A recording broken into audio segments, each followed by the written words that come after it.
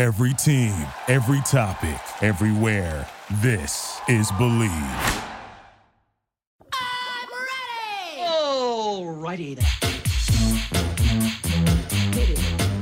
What is up, my millennial fam? Giacomo Delay here with another installment of Believe in Millennial Nostalgia. Now, no matter what age range you are, like if you're listening to this and you're a millennial, or if you're listening to this and you're a baby boomer, or you're Gen Y, or you're one of those generations, I can't even keep up with all of them. One thing has remained a constant, at least since, the late 1950s, and that's the presence of Scooby-Doo. Where are you? We got some work to do now. Scooby-Dooby-Doo, where are you? We need some help from you now. Scooby-Doo and many of its different iterations has been on the air for decades. The original series, Scooby-Doo, Where Are You?, premiered on CBS Saturday morning on September 13th, 1969. And just last week, Warner Brothers Pictures released the new motion picture Scoob directly to video-on-demand services. Maybe it's time we made our new movie. Good idea, Scoob. I'm Fred. This is Velma. Hi. And that's Daphne. Hey, I'm Shaggy, and this is Scooby-Doo. Nice to meet you. Trick or treat. It was originally supposed to get a theatrical release, but with all the theaters shut down right now, video on demand was probably the best way to go with this particular film. Now, speaking for fellow millennials, you probably grew up watching Scooby-Doo at least one point or another, whether it be Scooby-Doo, Where Are You?, or the one that came out kind of in the 2000s era after the live-action movie, What's New, Scooby-Doo? What's the Scooby-Doo? We're coming after you. We're gonna solve that mystery. I see you, Scooby-Doo. We're traveling after you. What's the Scooby-Doo? No matter what age you are, Scooby-Doo is like an immortal character. Scooby-Doo is here now, and will probably be here forever. So, wanting to take a stroll down the old nostalgia lane, I ordered the movie Scoob on video on demand, and I watched it this weekend. So this is kind of like a little bit of a review. I know I like to talk a lot of things that are nostalgic, movies that came out in the 90s and early 2000s, but I'm going to make an exception this week, just because the character of Scooby-Doo is so iconic for all generations, including millennials. I'd be remiss not to talk about this movie. Don't worry, I'm not going to go into super duper spoilers. If there's one thing in this world that I personally cannot stand, is a person who just spouts out spoilers without a spoiler alert. That's just rude. Don't do that. So I'm just letting you all know, if you haven't been able to buy the movie on video on demand and watch it, I'm not going to give out any specific details about the plot of the movie. I just want to tell you my thoughts on it and how it kind of connects to the Scooby-Doo that we grew up with. So the beginning of the movie is almost exactly classic Scooby-Doo. It's everything that you would want, minus the pop culture references and the jokes that are in the beginning of the movie continue throughout it, and I thought we were past this. I thought we were done. Shrek was like the gold standard of having modern day jokes and references in an animated movie. And it was fine because that was like a satirical fairy tale. There was a lot of other movies, the DreamWorks brand and Illumination, they do that a lot. And Scoob is like the first movie in a really long time that has a lot of these references and jokes that are going to be dated within a couple of months. So I'll just get that out of the way. That's one of the main things that I couldn't really get into with this film. A lot of the jokes, I would say 90% of them just didn't land for me. And it's mainly because they are just pop culture references. There's really no punchline other than, oh, I know what that is. Oh, they made a reference to Tinder, or they made a reference to American Idol. Those are popular things, so I should laugh at it. I'm not a big fan of that kind of humor, especially when it's coming from the brand of Hanna-Barbera. Now, Hanna-Barbera was a pioneer in animation. Their cartoons were everywhere, way back in the 50s, all the way down to our millennial era. Shows like Dexter's Laboratory and Johnny Bravo carried that Hanna-Barbera stamp, and a lot of their jokes were mainly based on slapstick and wordplay, and that's something that we don't really get a lot in this Scooby-Doo movie. And the other thing that we don't get a lot in this Scooby-Doo movie is, well, a Scooby-Doo movie. The first, I would say, 15 minutes of the film plays out as like kind of this origin story of how the Mystery Inc. gang got together. It follows the formula. It follows them going into a haunted house and trying to solve this mystery. And that's where the nostalgic feels came from. They even do a nearly shot-for-shot remake of the original opening number. And for me, that was like, yes, that is what I wanted. That is the sentimental, nostalgic, heart-tugging feeling that I wanted out of this movie. Sadly, that only lasts for, again, that first 15 minutes. From there on, it's no longer a Scooby-Doo movie, but rather a movie that just so happens to have Scooby-Doo in it. And what do I mean by that? The whole plot of the film seems like the filmmakers are trying to create this shared cinematic universe with Hanna-Barbera characters. Something like the Avengers, but with Scooby-Doo. And that's not a terrible concept. Now, if you remember watching old reruns on Boomerang, there were some cartoons where Scooby-Doo would interact with other Hanna-Barbera characters like Yogi Bear and Dick Dastardly and the Blue Falcon. So this isn't new. This isn't a new concept. Hanna-Barbera was one of the earliest ones to start this trend, with characters from different properties interacting with each other. The thing that I don't like about modern day cinematic universes, with the exception of Marvel has set up all of their interactions between their characters very meticulously. Every character, well, at least most of them, either get their own movie or their own franchise to shine and flesh out their characters before they're thrown in with everyone else. Because once you're in it all together and you have 5 or 6 main characters, it's hard to give them enough character growth and screen time to really do their characters properly and to do them justice.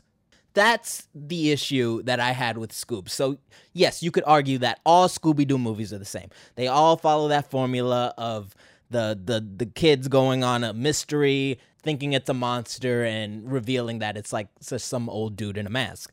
But we haven't seen it done with these iterations of the characters. And I think that's one of the biggest downfalls of the movie is the filmmakers take for granted the fact that you know what Scooby-Doo is. And that would be fine if they weren't throwing in all these other kind of second and third tier Hanna-Barbera characters into the fold. The main villain of the movie isn't one of those like old men in the mask like I was talking about. It's actually Dick Dastardly, who was the main antagonist of Wacky Races, which was an old Hanna-Barbera cartoon from around the same time Scooby-Doo was out. And I don't have a problem with them throwing in those characters. Again, Dick Dastardly in this movie is the best character. He's very charismatic. He's got a very strong screen presence. His voice actor, Jason Isaacs, really does the role justice. Now, again, he was a lot goofier in Wacky Races. I'm okay with them changing up the characters. The thing that I'm not that okay with is not allowing us to kind of soak in that they've changed the characters. Case in point, the Blue Falcon, which is another Hanna-Barbera character, gets almost fleshed out backstory, but we don't actually get to see it. It's only explained in like 2 or 3 lines of exposition. Now, had we gotten a Scooby-Doo movie, maybe a Wacky Races movie with Dick Dastardly, and a Blue Falcon film explaining that whole backstory before we got this movie, then I would probably be a little more forgiving towards it.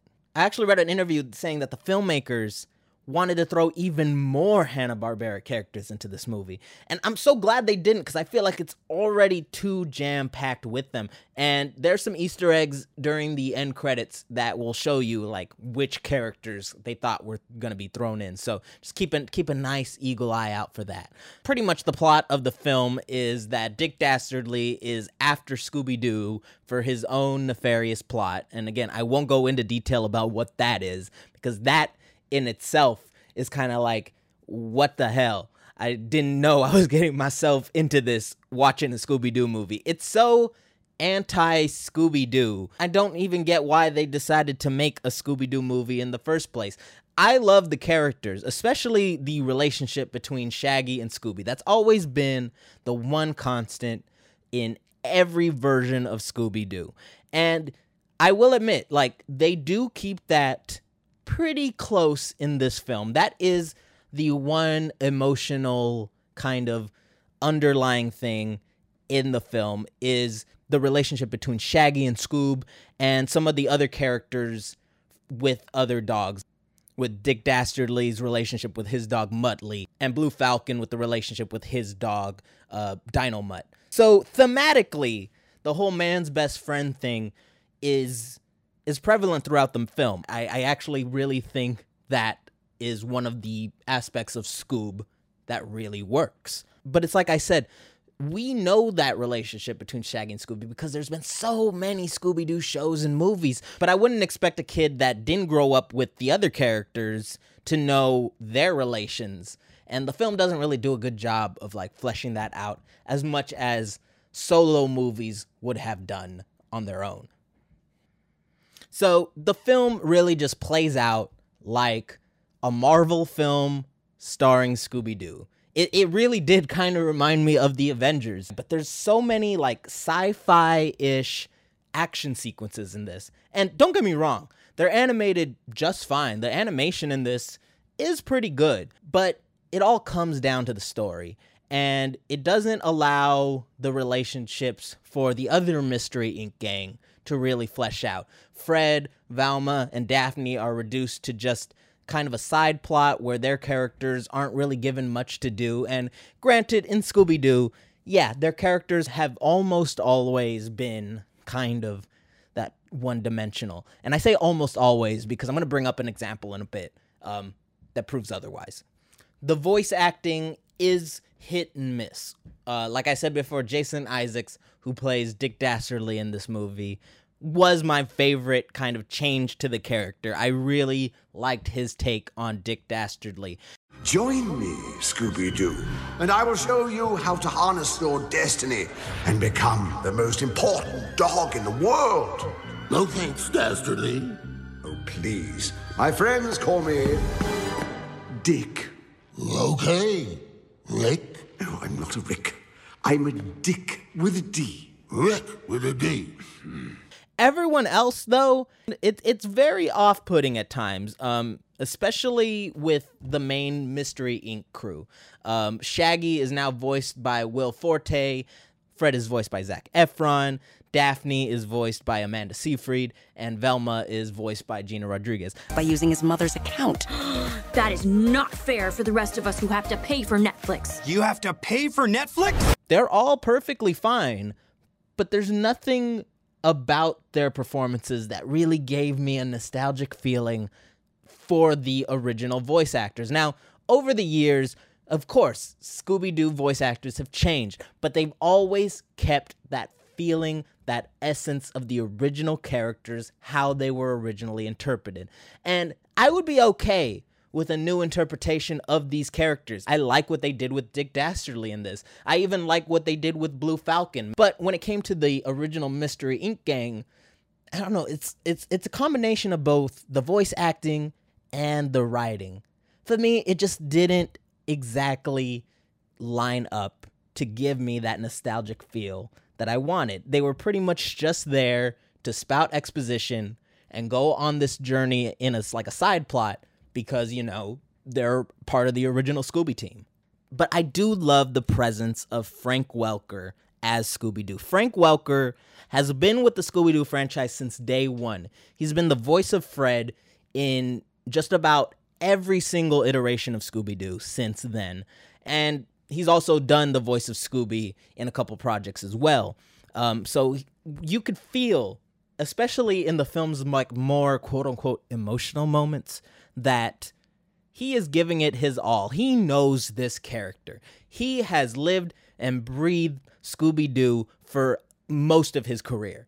And that's the thing that's missing from everyone else. That they are just a part of this movie that, you know, a lot of animated films nowadays just feel the need to put in celebrities, even if the celebrities' voices don't exactly line up with the character. And that is most detrimental when you have characters who already have history, especially the Mystery Inc. gang.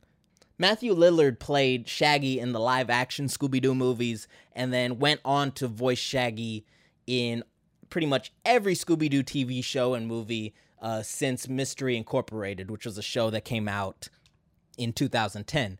And he has been very vocal about how disappointed he is that Warner Brothers decided to go this route with the voice acting rather than keeping the current, you know, voice cast that they always go to. And I could totally see why. Maybe a kid who hasn't grown up with Scooby-Doo very much, and maybe this is one of their earliest, you know, introductions to the characters, they're not gonna mind, okay? Like, for family viewing and audiences, this film is perfectly average. But for someone like me, the host of Millennial Nostalgia, trying to feel some millennial nostalgia, it's really hard when all they're doing is talking about things that are current and the characters not lining up with what I remembered. And I'll reiterate this. I am a fan of when someone can take an existing property and do something new with it. And you might say, well, Scooby-Doo's the same. You can't do anything new with Scooby-Doo. False. There is a show that I just mentioned, Scooby-Doo Mystery Incorporated. This was a show that came out on Cartoon Network back in 2010. It was like a serialized version of Scooby-Doo. The characters, they all sounded the same and looked the same, but their backstories were fleshed out. There were interpersonal relationships between the Mystery Inc. gang that really weren't explored, especially during the earlier days of the series. There was this like overarching story that was really like supernatural and paranormal, and I really liked that take on Scooby-Doo. Another one that we grew up with growing up. Y'all remember the direct-to-video movie Scooby-Doo on Zombie Island? Scooby-Doo on Zombie Island. It's Scooby-Doo, Shaggy, and the gang in an all-new feature-length animated movie. Ghost pirates! Ghost soldiers! What's next? Zombies? This time, it's no bad guy in a mask. This is the ultimate scary showdown. If they want haunted, they come to the right place. Featuring a soundtrack so hot, it'll give you goosebumps. And it's terror time again. They've got you running through the night. It's terror time again. And you just might die of fright. It's a terrifying time.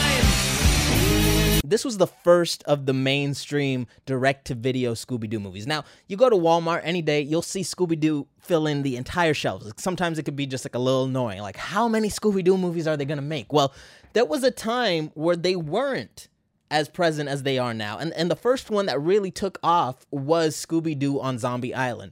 And for me, that is the definitive Scooby-Doo film. What that was is it took the characters and put them in a modern setting, but without losing that timeless feel of the original series. Yes, it was the Scooby-Doo Mystery Inc. gang existing in the 90s, but they weren't making a bunch of 90s references. They were going on an old school, old-fashioned Scooby-Doo mystery adventure, but the stakes were raised a bit. And there's a good way that you could do that. Again, in the series, they were always just an old, grumpy man or woman in a mask. In this movie, the monsters were real. There was some real stuff going on this zombie island. And some of the imagery, even as a kid, I was like, damn, this is a Scooby-Doo movie? I'm actually legit scared. Especially there's a scene where they see a zombie and they pretty much decapitate its head, thinking it's a mask, and they're tossing around this head of a dead man. And for me, I was like, oh, this is real. And I was just rewatching this movie on Netflix a couple nights ago. And yeah, for being a direct-to-video movie, the animation in it is really good. It kind of like has that Hanna-Barbera feel to it, but it was animated by a Japanese company, so it's got anime-infused animation as well. And some of the backdrops are really lusciously painted, and the action is a perfect blend of old-school Scooby-Doo slapstick with this real, grounded kind of horror movie vibe. For me, Scooby-Doo on Zombie Island is the pinnacle Scooby-Doo movie. I wish it got a theatrical release. The only other one that got theatrical releases were those 2 live-action movies, and those are a whole other animal. I would say the new Scooby-Doo movie has more in common with those live-action ones in terms of its sense of humor. But when it comes to telling an actual Scooby-Doo story, the live-action ones really do capture that element a lot better than Scoob did. So even though it seems like I'm kind of ragging on the new Scooby-Doo movie, there were some things I liked. I grew up watching Boomerang and old Cartoon Network reruns that featured a lot of these Hanna-Barbera characters. So for me, seeing them brought to the screen in this new way was sort of exciting. It was sort of cool. Like, there was that part of me that was like looking out for Easter eggs and getting kind of excited. Was like, ooh, I like how that character looks, and I like how that character is being portrayed. But then there was also that part of me that's like, oh, I kind of wish this was done a little better. Like, the pieces are there, but not fully fleshed out the way that I would have liked it. And again, this is my personal opinion. So even though the story was pretty lame, honestly, I did enjoy seeing these characters again. So for that, I can't give the film too much of a bad review, but I just know that these characters deserve so much more. And I hope that if they continue this Hanna-Barbera cinematic universe with other movies, like if they ever do like a Flintstones or Jetsons film that takes place in the same continuity, that, you know, they go back to basics. I'm all for doing something new, but something worked in the beginning for a reason. And if you can't improve upon that, then what's the point? You know, what's the point? So if you're thinking about checking out Scoob, my final review is I give it a C. If you're really looking for like some good nostalgic Scooby-Doo feels, then revisit Scooby-Doo on Zombie Island. As of now, they still have it on Netflix. I strongly recommend that one. It's the perfect balance of being modern, but still having the heart of the original series. So thanks for tuning in for the Millennial Nostalgia. I'm your host, Giacomo Thalay. Be sure to follow us on Instagram at Millennial Nostalgia Podcast, and also follow my friends over at Believe Podcast. They're at Believe Podcast on all of your social media services. If you're looking to promote a product on Millennial Nostalgia, hit up Believe.com, click on the Advertise tab, and get in touch with our advertising team. Remember, we're here every Throwback Thursday on iTunes, Apple Podcasts, Google Play, Spotify, Stitcher, and of course, on Believe.com. I'll catch you back here next Throwback Thursday. Have a fantastic week.